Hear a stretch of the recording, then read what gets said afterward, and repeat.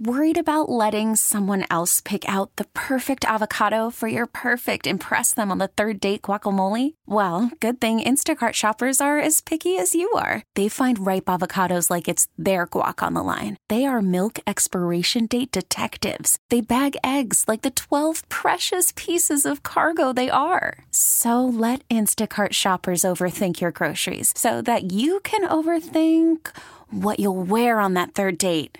Download the Instacart app to get free delivery on your first 3 orders while supplies last. Minimum $10 per order. Additional terms apply. Today on WCBS Backstories. To me, one of the great things about this race, it is a celebration of the city. First to the finish line, though, in WCBS is Peter Haskell. Peter? And you know, Alex, this has always been the people's marathon. The race ends at Tavern on the Green, and they head north on the West Drive, and there are bleachers set up. People are watching. Everybody's craning their necks. They're looking south, trying to see the lead runner coming into view. The crowd here on its feet.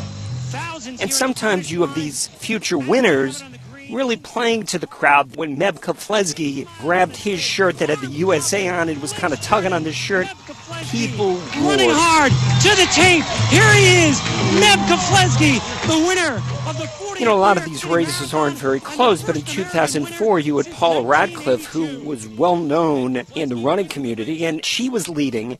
And Susan Chepkemay is chasing her up the hill to the finish line. Chepkemay and Radcliffe still shoulder to shoulder. And it almost felt like I was calling a horse race. Paula Radcliffe, who experienced tears of disappointment at the Olympics, comes in and wins. Radcliffe won by 3 seconds, but it was just such a phenomenal finish. They are all basking in the glow. There is just so much energy on the streets. This makes the New York City Marathon special. For more backstories, go to WCBS880.com/50.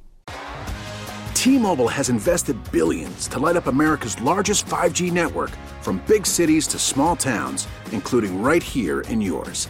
And great coverage is just the beginning. Right now, families and small businesses can save up to 20% versus AT&T and Verizon when they switch. Visit your local T-Mobile store today.